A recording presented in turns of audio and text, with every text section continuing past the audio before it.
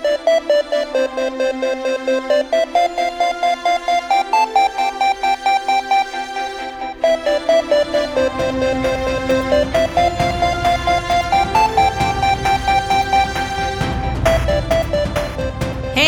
Hi there. That's Pete.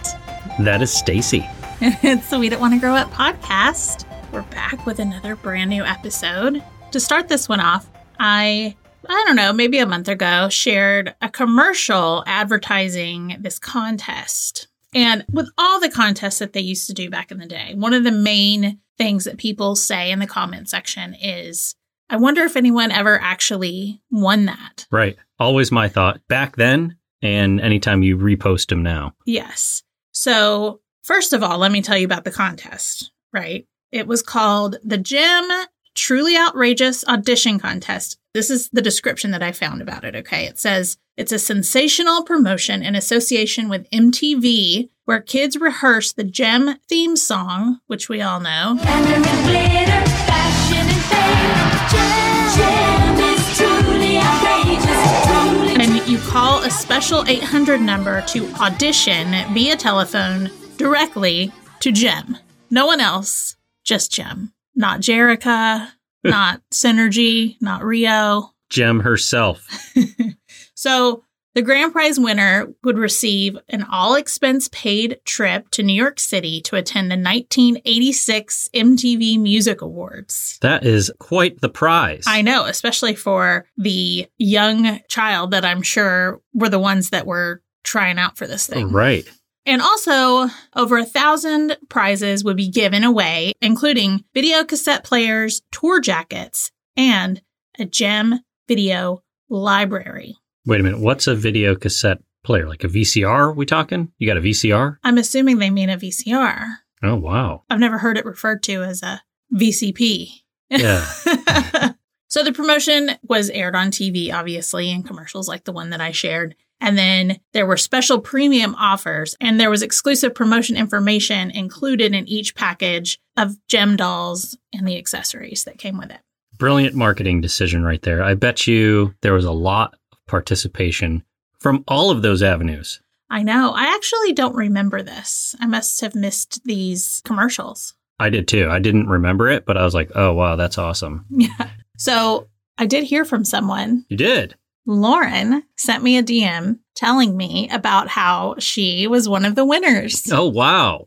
Yes.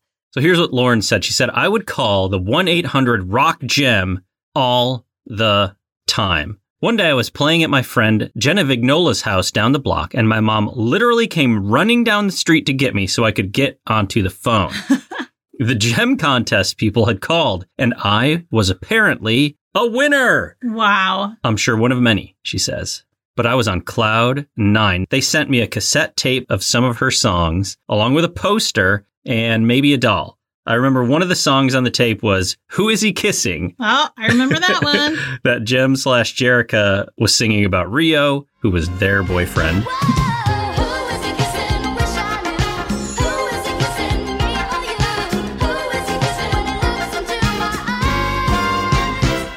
And she comments, which I honestly always found weird, which I agree. Like, Gem was dating Rio. Jerrica was dating Rio. Rio didn't know that they were the same woman. So essentially, he was two-timing both ladies, and they both, she alone, knew this and still thought that was okay. I know. She says, I've gone off topic, but work with me here. I love it. And I immediately pointed her to our episodes about Gem and the Holograms. Yes. Because I'm like, Lauren, we have talked about this in depth. Yes, we totally agree. We do agree. Like Rio. My man. It's extremely frustrating to rewatch, especially as an adult, and just, you're like, what? Like, what is going on here? And the fact that Gem/Jerrica let it happen. Right. She didn't call him out on it. She didn't think there was anything wrong with the fact that he was cheating on her. I know. With her. Right. And as closely as they work with Rio, right? Right. You couldn't just bring him into the circle. I know. It's like everyone knew but Rio. Right. Like, come on. Silly. Silliness.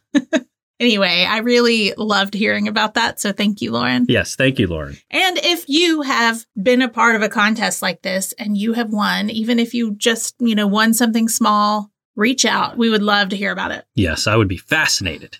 It's show and tell time. This time we have an overachiever on our hands. Yes, we do. But it's great. This is an epic show and tell. It is. Maybe this should be our new format. It could absolutely be. I like it. I like it too. So let's get to it. So this week we have Jade. She says her mother named her after one of Mick Jagger's daughters. She was born in 1980. She says last of the Gen X, Zennial. I consider myself to be a Zennial as well. Right. You would have been in that same little bucket. Yeah. Those born between 1977 and 1983. And it really, I think, depends a lot on your personality, how you were raised, if you had older siblings or not. Because I have some friends who are younger than me and identify more with Gen X than I do. Right. You know, so really just depends. Yeah. So what Jade did differently this time, she's got subcategories underneath each category. Right. So you know how we typically will say, what's your favorite 80s movie? And someone may just answer with one, or someone may answer with one with a lot of HMs, which are honorable mentions around here. Or they might just, list a whole bunch. But she decided to, put them in different categories. I like that. I do too. You ready to do it? Yes. So the first category, overarching category, is favorite 80s movies. And the first subcategory, is that what we would say? Sure. Genre? Yeah. For this is fantasy. So her favorite 80s movie that is in the fantasy genre is Neverending Story. Her favorite scary movie, Nightmare on Elm Street. Favorite Halloween movie. Which I guess would be like, that's a sub-genre of scary, right? Listen, it makes sense in her mind, and that's all that matters. That's all that matters. I get it. It's nuanced. So her favorite Halloween movie is Beetlejuice. Favorite holiday movie, A Christmas Story and Christmas Vacation. And favorite comedies, Bill and Ted's Excellent Adventure, The Burbs, Big Trouble in Little China. I feel like we are circling the bowl of Big Trouble in Little China. I've been watching a bunch of stuff on it just randomly. I've seen it come up in just online searches for various other things. Jade just mentioned it. I feel like we might need to put it on the list. All right. Okay, next category, favorite 80s songs. So we have Thriller by Michael Jackson. Rock With You by Michael Jackson. Under Pressure by Queen and David Bowie. And Push It from Salt and Peppa.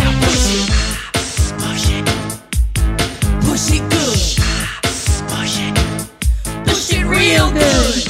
I just saw that Salt and Peppa and Spinderella got their star on the Hollywood Walk of Fame. Did they? Congratulations. Yes. I was excited to see Spinderella there with them because I don't think she's been touring with them.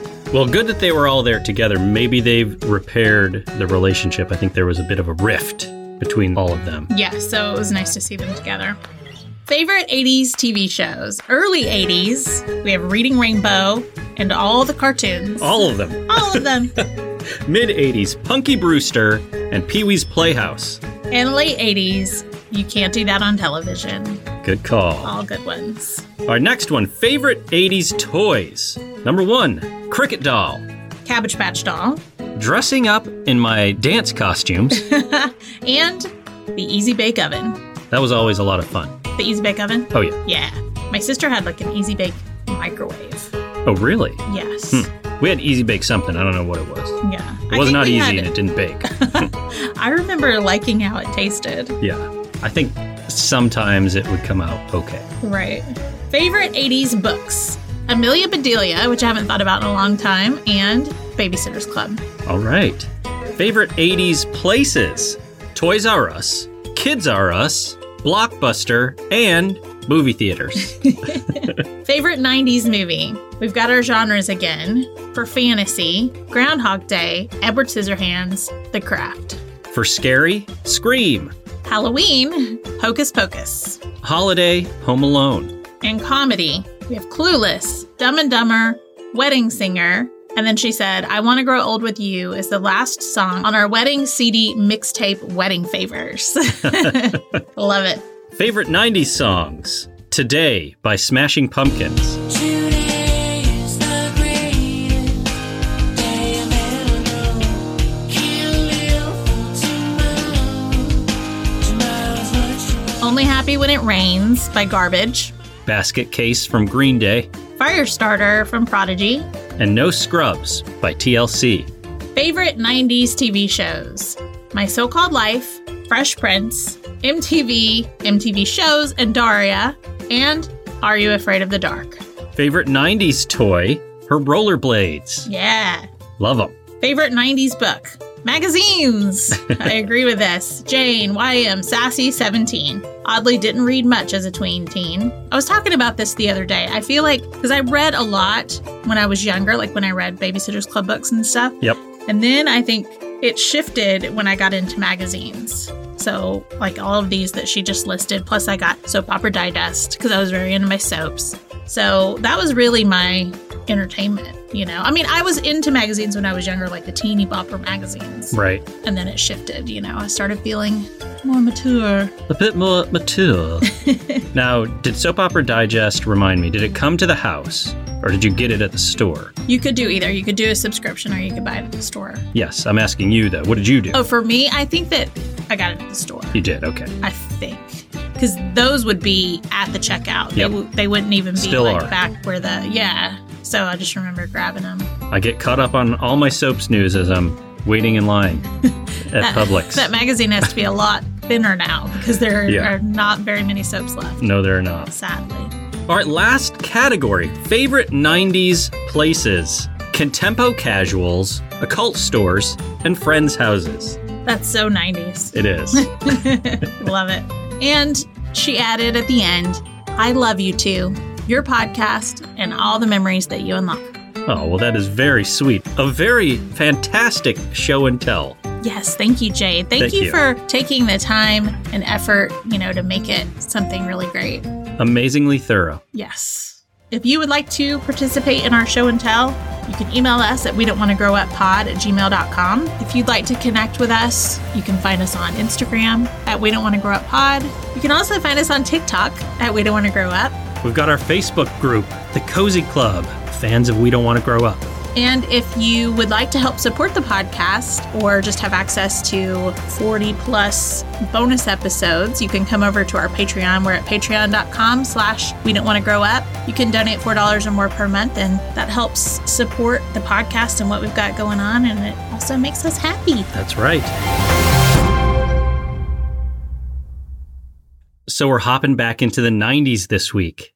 We are, and we are getting very close to Thanksgiving. So Yes. this movie came to mind. It was really fun to revisit. From 1995, Home for the Holidays. So this is a family comedy drama directed and produced by Jodie Foster, also produced by Peggy Rajsker. The screenplay was written by W.D. Richter, and it's based on a short story by Chris Redant. So in this one, we follow Claudia Larson, who is having a rough go of it. She's just lost her job. She regretfully made out with her ex-boss moments after he let her go. Yeah, that part was unexpected. Quite cringy. And her teenage daughter lets her know that she's getting ready to take her relationship with her boyfriend to the next level, as her daughter is dropping her off at the airport to fly home to spend her Thanksgiving with her dysfunctional family. On the movie cover, it says, on the fourth Thursday in November, 84 million American families will gather together and wonder why. So cynical. It is cynical, but I think a lot of people can relate. Not every family, not every person, but it is relatable for people. It is. Sometimes Thanksgiving can be a bit much. Yes. Or, you know, if you live away from your family, whether you live away from them or not, but especially I think if you live away from your family and then you return home for holidays, things that maybe didn't stand out to you growing up now stand out to you that you've taken a step away. Yes. And I think that's what they're really showing in this movie. Yes. And we'll dig into it a little bit later on. I wonder what that number is now. It says 84 million American families. I don't know. You know, I wonder what would be on the cover now. Let's see. Quick Google Foo tells me 83.48 million. It somehow has gone down? Doesn't seem right. Huh. Somebody's number is wrong somewhere. Yeah. Maybe they were embellishing back in 95. Perhaps. So our cast. What a cast this is. It is. It is stacked. We have Holly Hunter playing Claudia Larson. Robert Downey Jr. as Tommy Larson. Anne Bancroft as Adele Larson, who sadly passed away in 2005 at the age of 73. She was amazing. Yes. Claire Danes as Kit Larson. Charles Durning as Henry Larson, who passed away in 2012 at the age of 89. Dylan McDermott as Leo Fish. Austin Pendleton as Peter Arnold, who's Claudia's ex-boss. Geraldine Chaplin as Aunt Gladdy. And you asked while we were watching the movie, and I checked, and she is indeed the daughter of Charlie Chaplin. Is she? She is. Oh, wow. Which is also kind of fun because, I guess this is an early fun fact, but we know RDJ, Robert Downey Jr., played Charlie Chaplin in the movie Chaplin in 92. That's right. So I wonder if he had already met her. I'm sure he had. I bet you he had. That's pretty awesome. Actually, for sure he had to have because she was in the movie Chaplin as well. Oh, was she? She played one of her relatives. I'm not sure who. Okay. Steve Guttenberg plays Walter Wedman. Cynthia Stevenson as Joanne Larson Wedman. The worst. The worst. David Strathairn as Russell Terziak. And Amy Yazbek as Jenny Johnson Drewer. So fun facts. Filming of the Thanksgiving dinner took more than 10 days where they used 64 turkeys, 20 pounds of mashed potatoes, 35 pounds of stuffing, 44 pies, 30 pounds of sweet potatoes, 18 bags of mini marshmallows, and 50 gallons of juice that stood in for the wine. I think that this was maybe the most fun fact I have ever found in researching a movie. That is wild. That is a ton of food, quite literally. I love it. I wonder if they gave any of that food away. Oh. I hope they did. I hope so too, at least the stuff that they weren't, messing with. Because they were breathing over all of it and, Yeah. But it was the 90s, so they probably did. Right. You get the pie that Dad was sticking his fingers in. Oh, no. So Jodie Foster allowed Robert Downey Jr. to improvise, which got him excited about making films again because he had just come off a period of time where he had been disillusioned with acting. Yeah. Which makes a lot of sense now that I know that. And actually, we rewatched the movie today because we watched it 2 weeks ago or something. Mm-hmm. And some of the rants that he goes on and some of the random things he says, it's just who would have even written Right. this line? Exactly. But it was just coming out of his mouth. Organically. Yes. And the next fact may kind of explain it a little further. I think it does. So he publicly admitted to using heroin during the making of the film. Jodie Foster wrote him a letter praising his work, but warning him that he could not keep doing this on other films. I also saw where she had said, he came in one time and she said essentially he was speaking in tongues and he thought he was, speaking English. Mm-hmm. And so they had to wait for him to get out of that state and back into a normal state. And she had to break for the day and, she pulled sent him everybody aside. home. Yeah. Mm-hmm. And had to talk with him. And then I think she spoke with his family who did an intervention Yep. right after the film, which kind of started him on his road to recovery. I think it took a few interventions, Yes. but yeah, Sounds like we read the same article. we did. Mm-hmm. This was funny, and I've actually noticed this before because I have shared about the movie on our Instagram last November. But Steve Guttenberg is oddly missing from the family photo that they used in posters and on the covers of the DVD. There is this glaring space where someone should be on the couch next to Anne Bancroft. And I always wondered, they must have left this space because maybe they thought that they could add him in after the fact. Right. I guess he couldn't be there for whatever reason. Yeah. But then they just either forgot or decided not to, or it just looked fake. So they didn't do it. I would love to know the story there. It's they'd already printed, 10,000 of these posters and photos. And they're just well, Miss Foster, we forgot. We forgot about Steve. So in this movie, Anne Bancroft and Claire Danes play a grandmother and granddaughter. In How to Make an American Quilt, also from 1995, Bancroft plays Gladdy Joe and Danes plays the younger version of Gladdy Joe in the flashback scenes, although they share no screen time in either film. I know. Surely they had to have met on set. Surely. Surely. And I love both of these movies. And both of those movies I watched initially because Claire Danes was in them. Did you? Yep. I mean, this was, 95, my so-called lifetime, Right. know. I mean, my so-called life started in 94, but it still aired in 95. Very influential to us teenagers. Yes. And really, that's all the fun facts I have. I couldn't find a lot. I did find this one article, which is the same one apparently that you read, that gave me a little more insight to some things that I want to talk about as we list our favorite moments. Okay. Because if I do it now, it'll just give it all away. Right. And you can't do that. No. Got to build the suspense. Yes. So speaking of favorite moments, why don't you kick us off? All right. So my first favorite moment is something that we kind of are reminded of throughout the movie. It's remember the fish, the angel fish. This is something that Kit, Claire Danes' character, reminds Claudia of her mom as she's dropping her off at the airport because she knows that her mom, first of all, hates to fly and she's very nervous about that. She's stressed about her life. She can just, her mom is very anxious about going home, being around her family, and she's extra anxious because she knows that her brother is not going to be there. Right. Who she relates to the most and she's the closest to. So anyway, it's a moment in time that the two of them shared together when they were snorkeling with angelfish, and it was very peaceful. And so she just tells her that's like a technique to calm her down, is to remember the angelfish. She's a very wise 16-year-old. Very wise.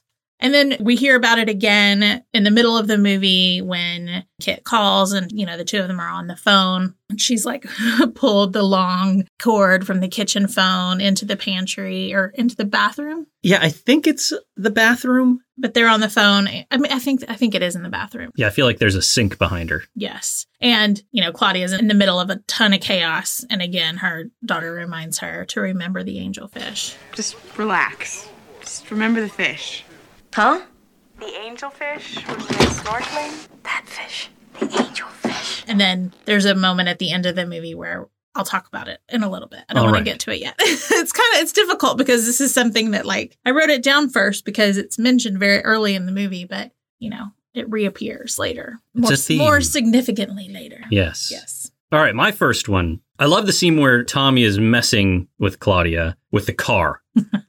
Telling her, hey, I'm sorry. Come on, get back in the car because she'd gotten upset with him and Leo and got out of the car. And he's like, come on, Clyde. People are starting to look at your wardrobe. Claudia, come on. He didn't mean it. Come on, I'm sorry. He didn't mean it. I'm really sorry. Come on.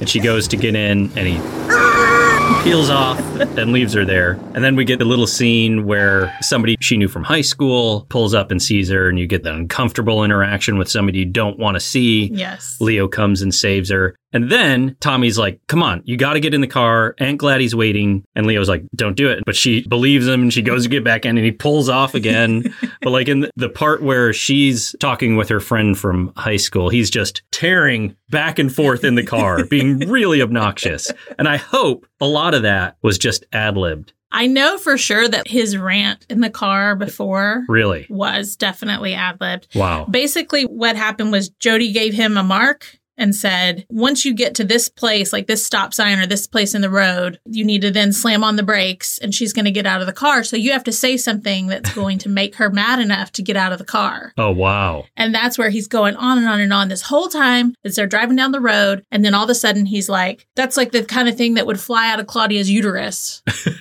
And she gets out of the car, and Leo's in the back like, that's your sister, man. You can't say that. But yeah, I loved rewatching that scene too, knowing that it was improv. Yeah. Because it's just impressive.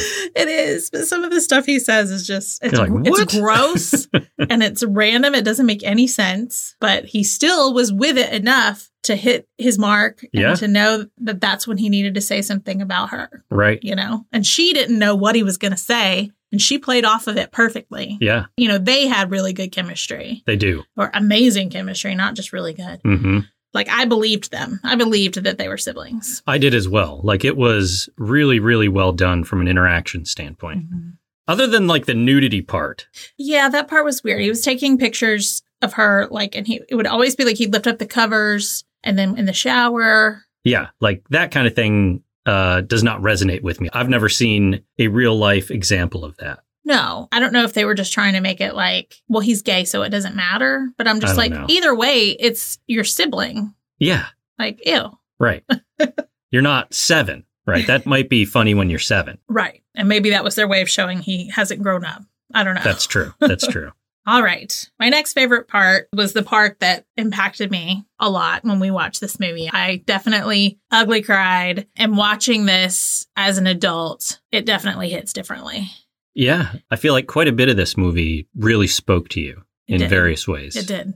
And I liked it when I was a teenager watching it. I just didn't understand it. Yeah. I understood it on the surface level. You know what I mean? It was chaotic, family time, whatever. But I didn't really take it to heart or notice the small Yes, like it's a details. nuanced film. Like Yes. the interactions, just little things that people are saying, and like interactions that aren't the focus but are happening in the background. Yes. Like there's a lot going on. Little just looks between two Yeah. actors. It's a lot. So anyway, there's this moment where Claudia finds her dad in the basement, or as he called it, the cellar, Mm-hmm. watching home movies of the family. And, she goes and sits with him. And her dad asks her if she remembers this time that her mom brought her and her siblings to visit him at the airport because he worked there. Mm-hmm. And she doesn't remember, but he tells her the story about how they watched this huge plane take off and they were able to be like almost right on the tarmac just because. Yeah, he worked there. Yeah. And how like Adele had a vice grip on his arm. Her brother and sister were holding onto his pants legs. And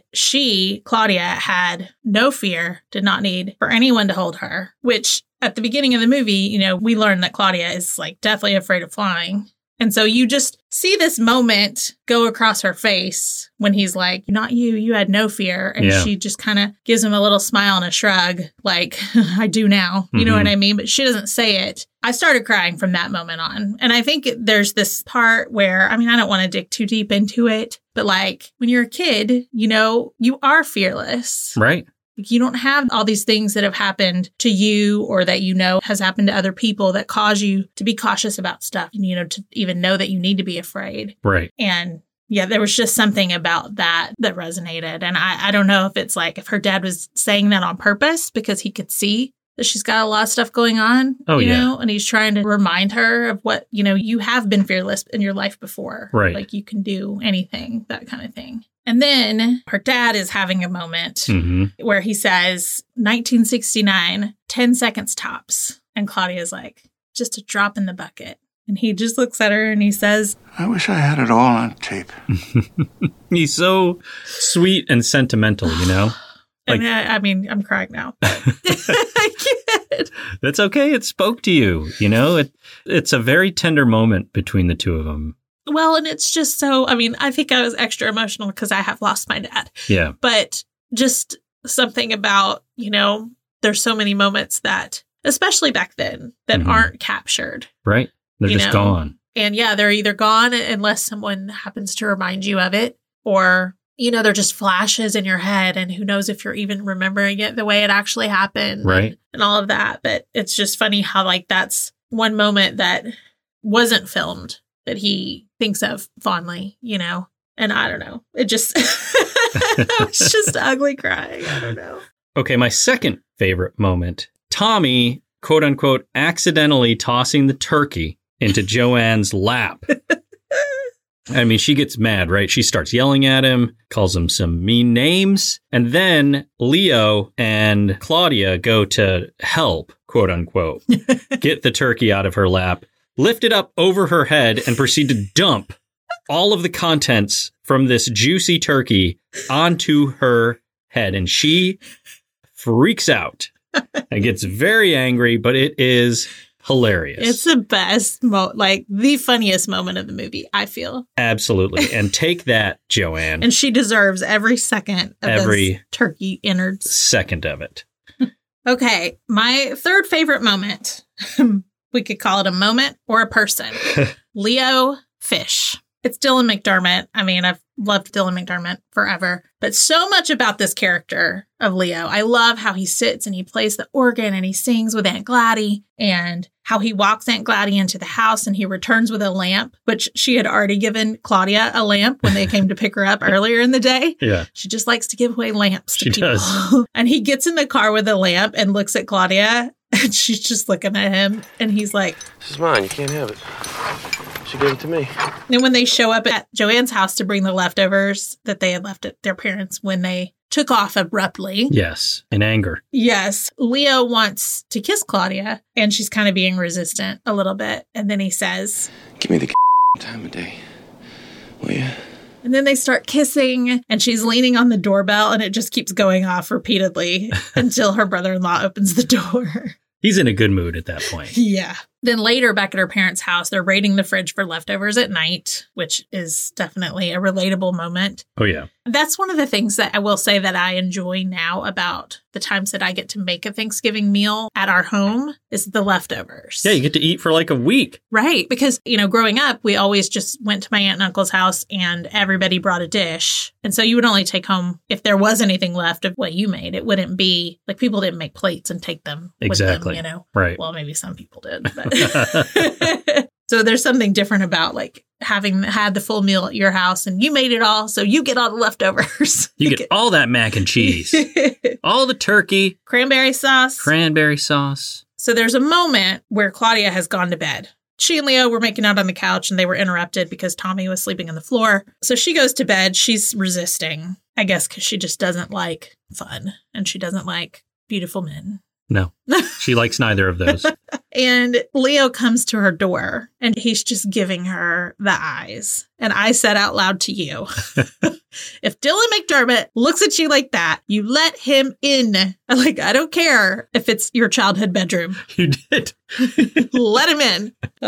But we learned earlier that Claudia doesn't trust Leo because he's just too beautiful. And what I love about that is when she says that to Tommy, he responds, he was born that way. It's not his fault. Listen, I can relate. I mean, that's true. You just can't help it. And then the moment at the end where she's on the plane, she thought she had totally missed her chance with him. And all of a sudden, you see a person with a lamp coming down the aisle. Yeah. And you know it's Leo. So good. Very good. All right, my final favorite moment, the ending montage, where you get scenes of everyone in love, past scenes, current scenes, all to the backdrop of Nat King Cole. I love it too. And the thing that I learned after reading more about the movie, the article that we had both read earlier, it's an interview with Jodie Foster on HuffPost with Matthew Jacobs. It was from November 2020 and it was their 25th anniversary. It really helped make some sense of things for me. I wasn't sure how to describe some of the things that I loved so much, like the angelfish scene and the story with her dad and the plane taking off. So it really enlightened me. But there's a moment too where she's talking about Robert Downey Jr.'s character, Tommy, and how he's gay. And the film was pretty progressive for the time. Oh, yes. Because people weren't talking about gay marriage and kind of portraying some blatant homophobia as well within a family. Yes. And in the movie, we get this moment where Tommy calls his husband, Jack, who's with their group of friends in Boston. And Tommy says to him on the phone, how's my real family? Right. And you can see, just in this little moment, that this is his safe space. It's where he's accepted. He can be exactly who he is, and he doesn't have to put up with the BS and the chaos that his family has been bringing him. Yeah, it's like a life that you choose to build rather than the life you were born into. That's why I think it's hard sometimes to go home. Yes. And be put back into the life you were born into, because it can be so wildly different than the life you created for yourself. Yes. I think if you're really lucky, you get the best of both worlds. Right. You have friends that are family, and you have your family who loves and accepts you just as you are. Exactly. Which I do. Yes. I do as well, but not everyone has that. Right. But this also kind of explains, why he chose not to invite any of them, even Claudia, who he's clearly the closest to and who loves Jack, his husband, but why he didn't invite any of them to his wedding, because he just wanted it to be for the two of them and with the friends and family, his quote unquote real family that are there. And he even made a point to say no pictures were taken. And I think that was upsetting to his dad, who obviously said he wishes it was all on tape. He's very into capturing and remembering moments. Yes. And there's nothing wrong with that. Right. But I think what Tommy wanted was to have this moment that didn't need to be captured because it was shared between the two of them and it was special. I still think he should have invited Claudia.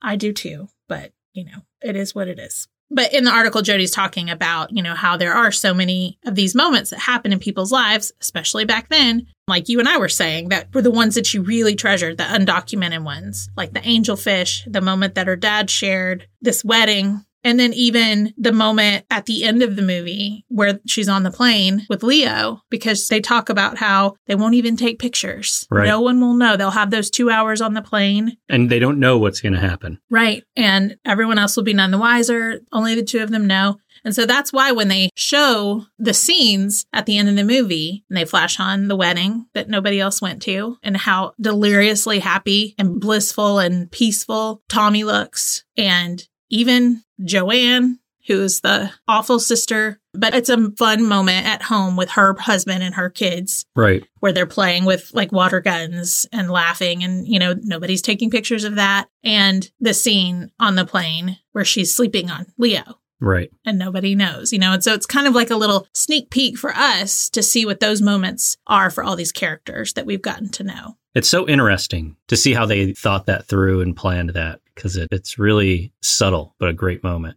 Right. And it's like I said, I liked the movie when I was younger. I just think that it was very surface level for me then. And I was like, oh, look at all these nice moments at the end of this movie. But I didn't really grasp the meaning behind that and what Jodie was trying to get across. You know, it was just kind of magical. Very. All right. HMs. Got a few of these. Me too.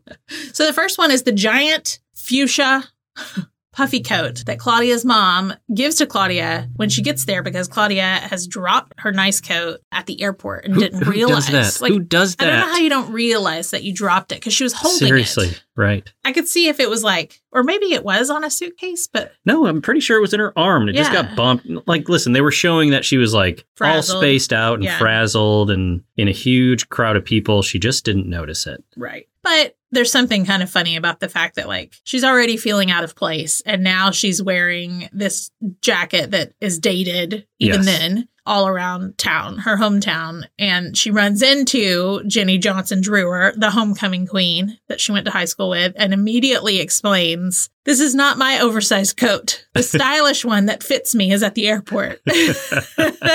And I appreciated that. The instant need to explain why she's dressed this way. Yes. And I have seen both of those coats in person. Yes. They were very recognizable. Mm-hmm. I don't know who had them, but somebody did. Like the pink coat and then the blue coat that her mom wore? Yeah, the one her mom wears, the blue one, and the pink one that she gave her. Makes sense. Okay, my first HM. I love the fact that Tommy calls Claudia Clyde. It just feels so natural. Another very small thing, but it just adds that sense of realism to it. And I wonder, was that in the script? Right. Or was that RDJ? Write it down for whenever we get Jodie Foster on the podcast. We'll ask her. Next up for me, I love how cute her dad is, like attacking her mom with kisses. And then I love when he's playing the organ while Wheel of Fortune's on the TV next to him.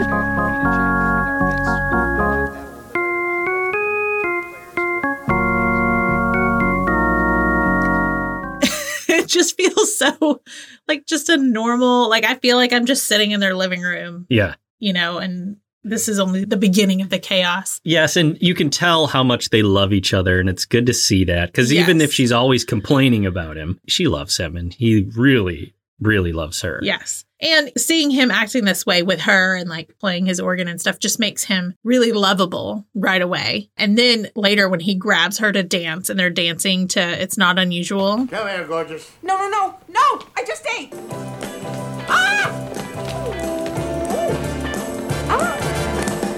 It's not unusual to be loved by anyone. It's not unusual to have fun with anyone. In the living room. I feel like that'll be us. Absolutely. Because it is right now, and it will continue to be. Yes. All right, my next one, another Henry moment. Henry had snuck downstairs to sneak some pumpkin pie. He's all quiet and trying to be real coy and like kind of hide the fact that he's dug into and underneath the top like layer. It's pretty smart. It is. But he comes back upstairs, gets down into bed, and immediately tells on himself. He's like, I might have had some pumpkin pie. She's like, oh, Henry. He just can't lie to his Adele. No. So next up, Tommy, we already mentioned, he's a lot. And it's hard to even keep up with half of what he's saying. But there's this one moment after he and Leo show up late. They surprise them, which Claudia, of course, is extremely thankful for because she thought she was going to be there alone. He picks up the cat and he's just screaming in the cat's face. And the cat is just staring at him and like, you know, kind of just wants to get down, wiggling a little bit. And Tommy's just like, he's not responding at all. And he just puts him down. It's such the most random moment, but I love it so much. It was great. And then there's this whole scene where Adele tells Claudia to go check out the furnace room. There's something she wants to see in the furnace room. And she goes, and there's a guy in there, Russell, who she's known her whole life. There seems to be some history there. And her mom is always, trying to hook the two of them up. But Tommy and Leo are crouched down in the kitchen, eavesdropping on the conversation, trying not to laugh out loud. They're like covering their mouths. It's just a really funny moment. It is, because Tommy is telling Leo, he's like, oh, it's always like doom and gloom from this guy. And, he's going through how his family left and people died. And that's when they start laughing. They're trying not to. It's so good. It's such a relatable moment. It is. There's so much about this movie just feels so authentic. Right.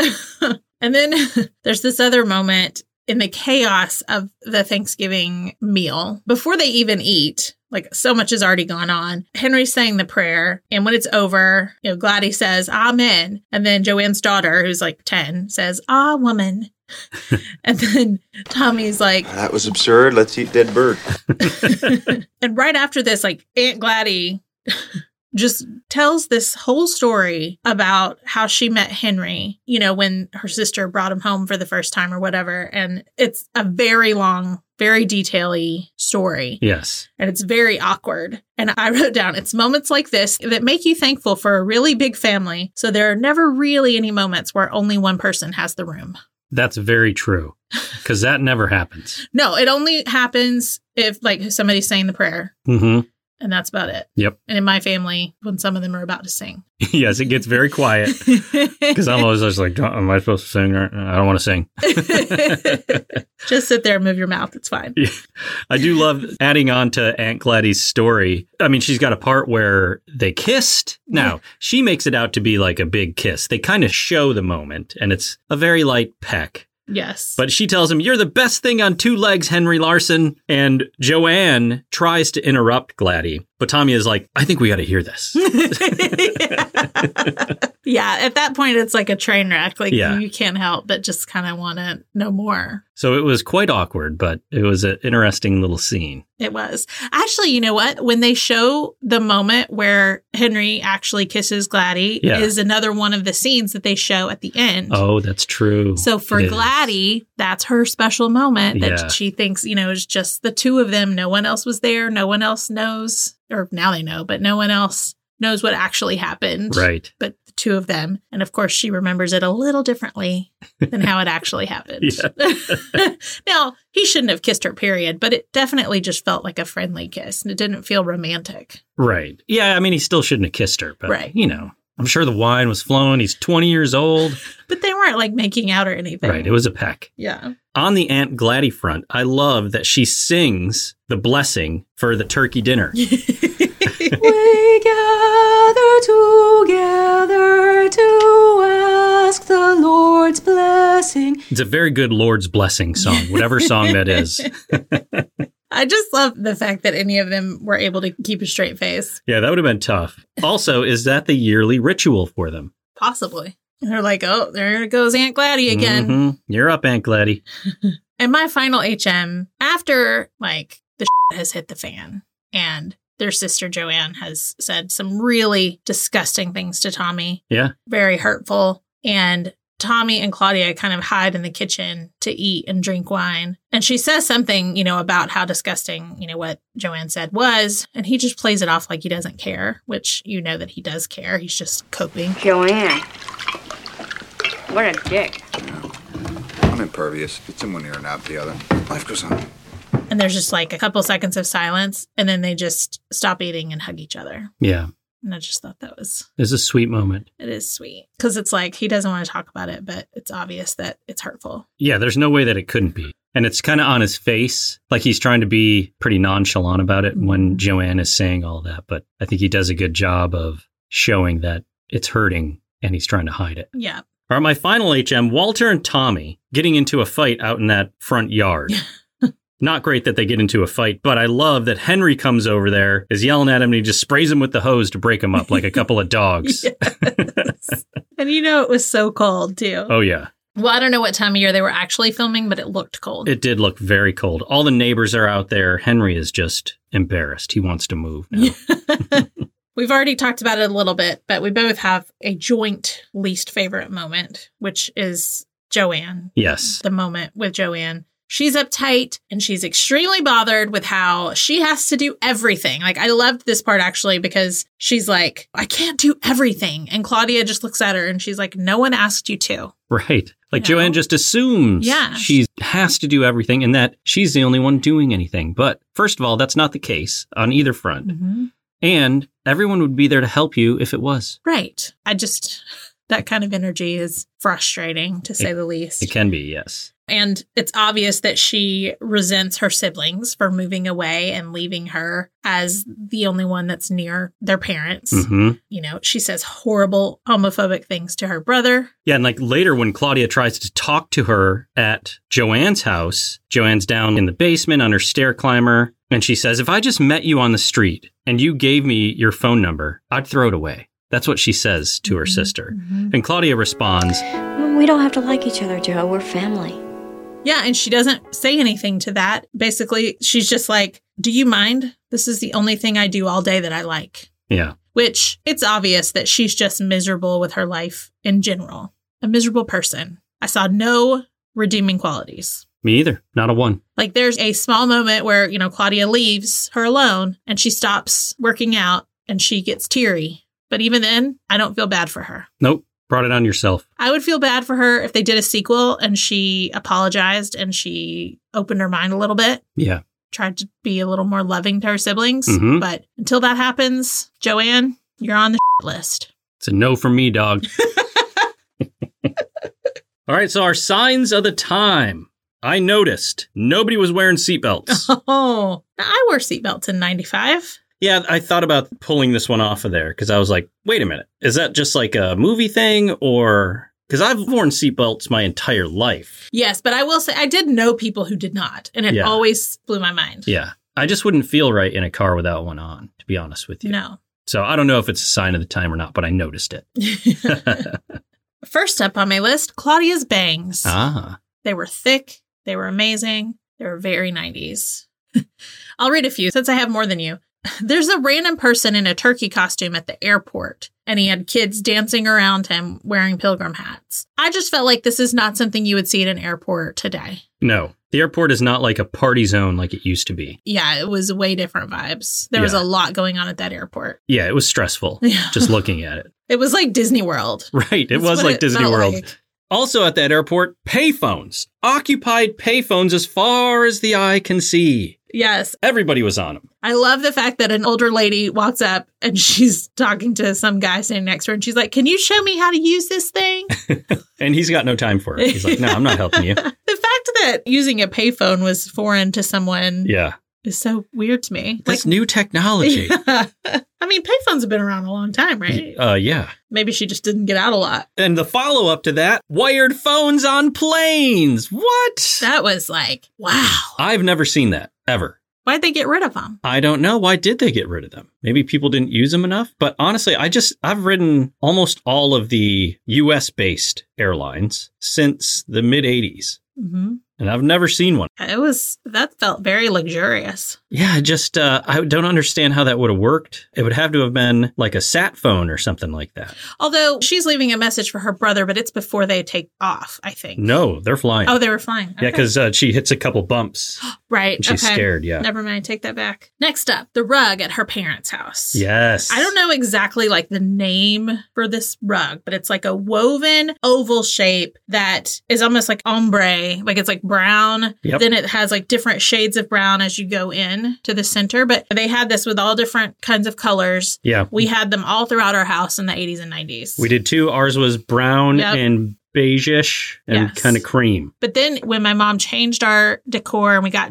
new carpet, we switched from brown carpet to navy blue carpet in the 90s. Then we had a lot of navy, cream, and burgundy rugs and decor. Really? So, yeah. But I mean, that rug, it's like, when did that rug go out of style? I guess in the 90s. I don't remember seeing it in the early 2000s unless it was just leftover, you know? Yeah, I think you're right. That was like a holdover from the 80s. Yeah. I don't know that like for new designs in the 90s or maybe late 90s, you typically weren't doing that rug. Right. Or maybe it's like right on the edge there. But it's one that I feel like everybody had that rug. Oh, and yeah. when you watch any shows filmed back then, that rug is going to be in somebody's house. Yeah, and they're heavy. Yeah. The big ones are. This is small, but just the sound of the house phone ringing. Yeah. It's wild how that just brings up feelings of nostalgia because it's like, I don't hear that sound anymore. No. Now, I do know they make a ringtone that sounds like that, but I also think I wouldn't want that No. on my phone. I'd want to hear it actually coming from a phone because you had no choice. Yes. There's something different about that. Yeah. Also, Claudia's mom is reading a Dear Abby article to her at one point. Oh, yeah. Very nostalgic. This is something we've noticed before, but seeing people greeting one another or saying goodbye to one another at the gate Yes. in the airport. Only a couple years left of that after this movie, Yeah. actually. It's true. For me, I didn't fly until 2000. Oh, really? Yeah, in 2000 was when I flew for the first time, and I flew to LA by myself, and my parents were at the gate with me waiting. Mm-hmm. And then, you know, my friend Kimberly, who was picking me up at the airport, was waiting for me at the gate on the other side. Now there's a lot to figure out. There's a whole lot, yeah. But again, it's like I flew a few more times before 9/11. Okay. But then, you know, so I didn't get very much of that experience of somebody being able to be there with me while I'm waiting. It definitely made it way different. It did. It felt nice, you know, being greeted there. It's so different now. It's not an experience there. It's always like you're meeting somebody out at the pickup spot because they're driving around because they can't stop. Right. And they don't want to pay for parking. Yeah. That's the new experience. But it was nice to have somebody waiting with you to like kill the time, you know? It's like, Yeah, because you got to go get your bag and you get to hug them straight away. You're just like, oh. well, even beforehand, like waiting before you board the plane. Oh, yes. Yes, you're right. Yeah, it was nice. But got to be safe. I You get it. do. You do. Next up for me, I liked the fact that Claudia asked Tommy when she first sees him, how's Jack? And he's like, how's anyone? It's the 90s. And then Claudia's blue velvet dress that she wears on Thanksgiving Day. Oh, yeah. Velvet was very in the 90s. I noticed in the pantry, there was a jar of Chicken Tonight. What's Chicken Tonight? Do you remember Chicken Tonight? No. Now I remember the commercials. Okay. I feel like chicken tonight. Yes. Chicken tonight. Chicken tonight. I feel like chicken tonight, like chicken tonight, chicken tonight. I asked my mom actually because I saw it in something else. Or maybe somebody, one of the other nostalgia pages I followed, shared the commercial for it. But I asked her if she ever used it. And she's like, maybe, but not really. We didn't have it. Yeah. But I do, again, I just remember the commercials as well. Yep. We also get to see a 90s video camera. So they're a bit smaller, but still hefty. Yes. Not quite Griswold size. No. I feel like it was a decade away from them getting really small. Right. Before completely transforming into a cell phone. Yeah. We talked about the moment where Joanne is working out on her stair climber, but also next to her is her 10-year-old daughter who's doing step aerobics. Yes. It reminded me of me doing Jane Fonda workouts with my mom. Oh, you did those with her? Yes, which would have been more in the 80s, but right. I remember like being behind her doing those. And doing then your little workouts? Yeah, I started to say, oh, I bet that little girl did like get in shape girl and Mouser size, but then I was like, wait, it's 95. It's the 90s. So yeah. Probably not. Things had changed by then. They had. Also, there's a small moment between Claudia and Henry when he's watching football and she mentions the enormous TV. And he's like, yeah, it's too big. I think the TV was maybe 24 inches. It probably was 21, but I'm giving it, you know, a couple inches here and it's 24. And it's like, oh, how things have changed. Yes. I was like, Henry, would you like to see our TV in the living room? It's a bit bigger. It's a little bit. And then my final one, when Claudia goes down into the cellar to see her dad, I just noticed that there was a pair of roller skates hanging on the banister, which, you know, probably hadn't been used at that point for 25 years or so. And it's just kind of sweet to know that they were still there. Maybe for the grandkids. I don't know. Could be. Maybe they just never got rid of them. But they looked old, you know. Good set dressing. Yes. So is there anything in this movie that you really related to as far as your own family Thanksgivings? Anything that's like super familiar to you? I mean, I would say that it was always more my extended family that came with the wacky stuff. Mm-hmm. A little bit. Like I definitely had the fun cousin. I mean, I still have the fun cousin, but when I was younger, he lived in LA. So he would come visit and just wow me with his stories. And it felt so glamorous at the time because he was just so different from other people in my family. And I'm sure he definitely had like his real family in LA and he was coming home, you know, to visit his family. I mean, not that they weren't real family, but you know what I mean? Like he lived away. So I just feel like a lot of people can relate to that feeling. I did have a strange aunt by marriage who would steal all the candy out of the candy dishes and put them in her bag. Would she really? Nobody would notice.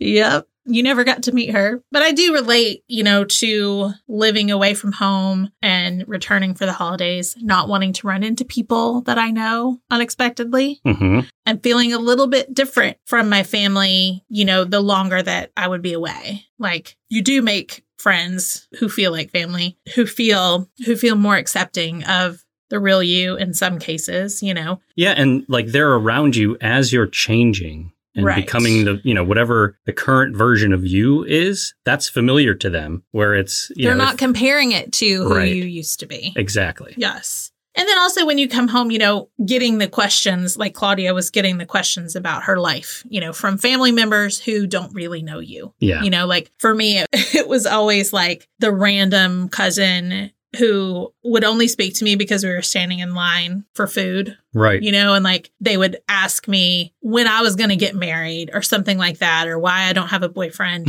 while putting dollops of, you know, sweet potato casserole on their plate. Right. You know, and knowing that like I'm not even going to see this person or talk to this person again until I see them the next year. Yeah. And if you're not in line next to them the next year, you're probably not even going to talk to them more than saying hello. Right. There are definitely family members that were more invested in my life and did know more about me. But it would always be those randos that would frustrate me because also it's like I'd get so mad because it was just like, what do you care? Like, it doesn't affect you. If I have a boyfriend or when I'm going to get married, like F your traditional thoughts of how everybody should live their lives. That's right. Oh, I'd get so worked up. Then you just try to avoid the people that you know are going to ask you those questions. So I related to that too. I definitely am thankful for the members of my family who I just relate to more. And they're the ones that you go hide with in a side room or go on the back porch and freeze your tail off, you know, to kind of get away from the chaos. Do we have to go around the table and say what we're thankful for right now? Yes. What are you thankful for? That was the worst part of Thanksgiving for me growing up. I was so thankful to leave that behind. Yeah, we didn't do that because there were too many of us. Yeah, I mean, we had little kids, right? So it would be really quick, and they're thankful for sand. You know, it's like it wouldn't take too long. But by the time we started doing it, I was expected to have some kind of thoughtful answer. And there was a lot of pressure, and I hated it. You just do your go-to. You're thankful for your family, your house. I was going to be... your job, your car, whatever. Well, I was going to be honest. You're thankful for video games and girls. For me, what's most familiar is the chaos. Even when it was a smaller family, before it, you know, exponentially grew as people got married and had kids, our core family unit was 5 children. You know, so there was a lot going on and there was a very wide age gap. So you'd have anywhere from like a little kid crying or a baby crying up to family drama, you know, between near adults and adults, that kind of stuff. And occasionally we'd get those eccentric bits of family that came over. Some of the family is completely, you know, normal. Some of them not so much. And it would always be an adventure when the eccentric bits of the family would come over. Yeah. And also, you know, football on the TV is a must. It's something that I love at Thanksgiving. And then for a long time, football outside after we ate was also something that we would do, which didn't make a ton of sense, but it would happen. Yes, that's something I remember as a kid because like my dad and my uncles and cousins would be out in the front yard playing football. Yeah. And I always loved to go out and watch. And then that kind of died down. Yeah, as people age. Like I wish that some of the younger you guys would go do that, you know? Listen, I'm too old at this point. So yeah, I guess that's it. That was a great movie. Absolute recommend if you have not seen it. Yes. definitely. And if you have watched it and it's been a while, go check it out again. Yeah, I recommend a rewatch because I'm telling you that as you get older, that hits differently. It does. Well, we hope you all are enjoying your holiday season and don't throw a turkey in anyone's lap this year if you can help it. And if you do, then dump the turkey juices on their head. Just make sure they deserve it. That's right. Hold on. Are you texting during the show? Yeah, sorry. Put this in the outtakes. There's no texting during the show.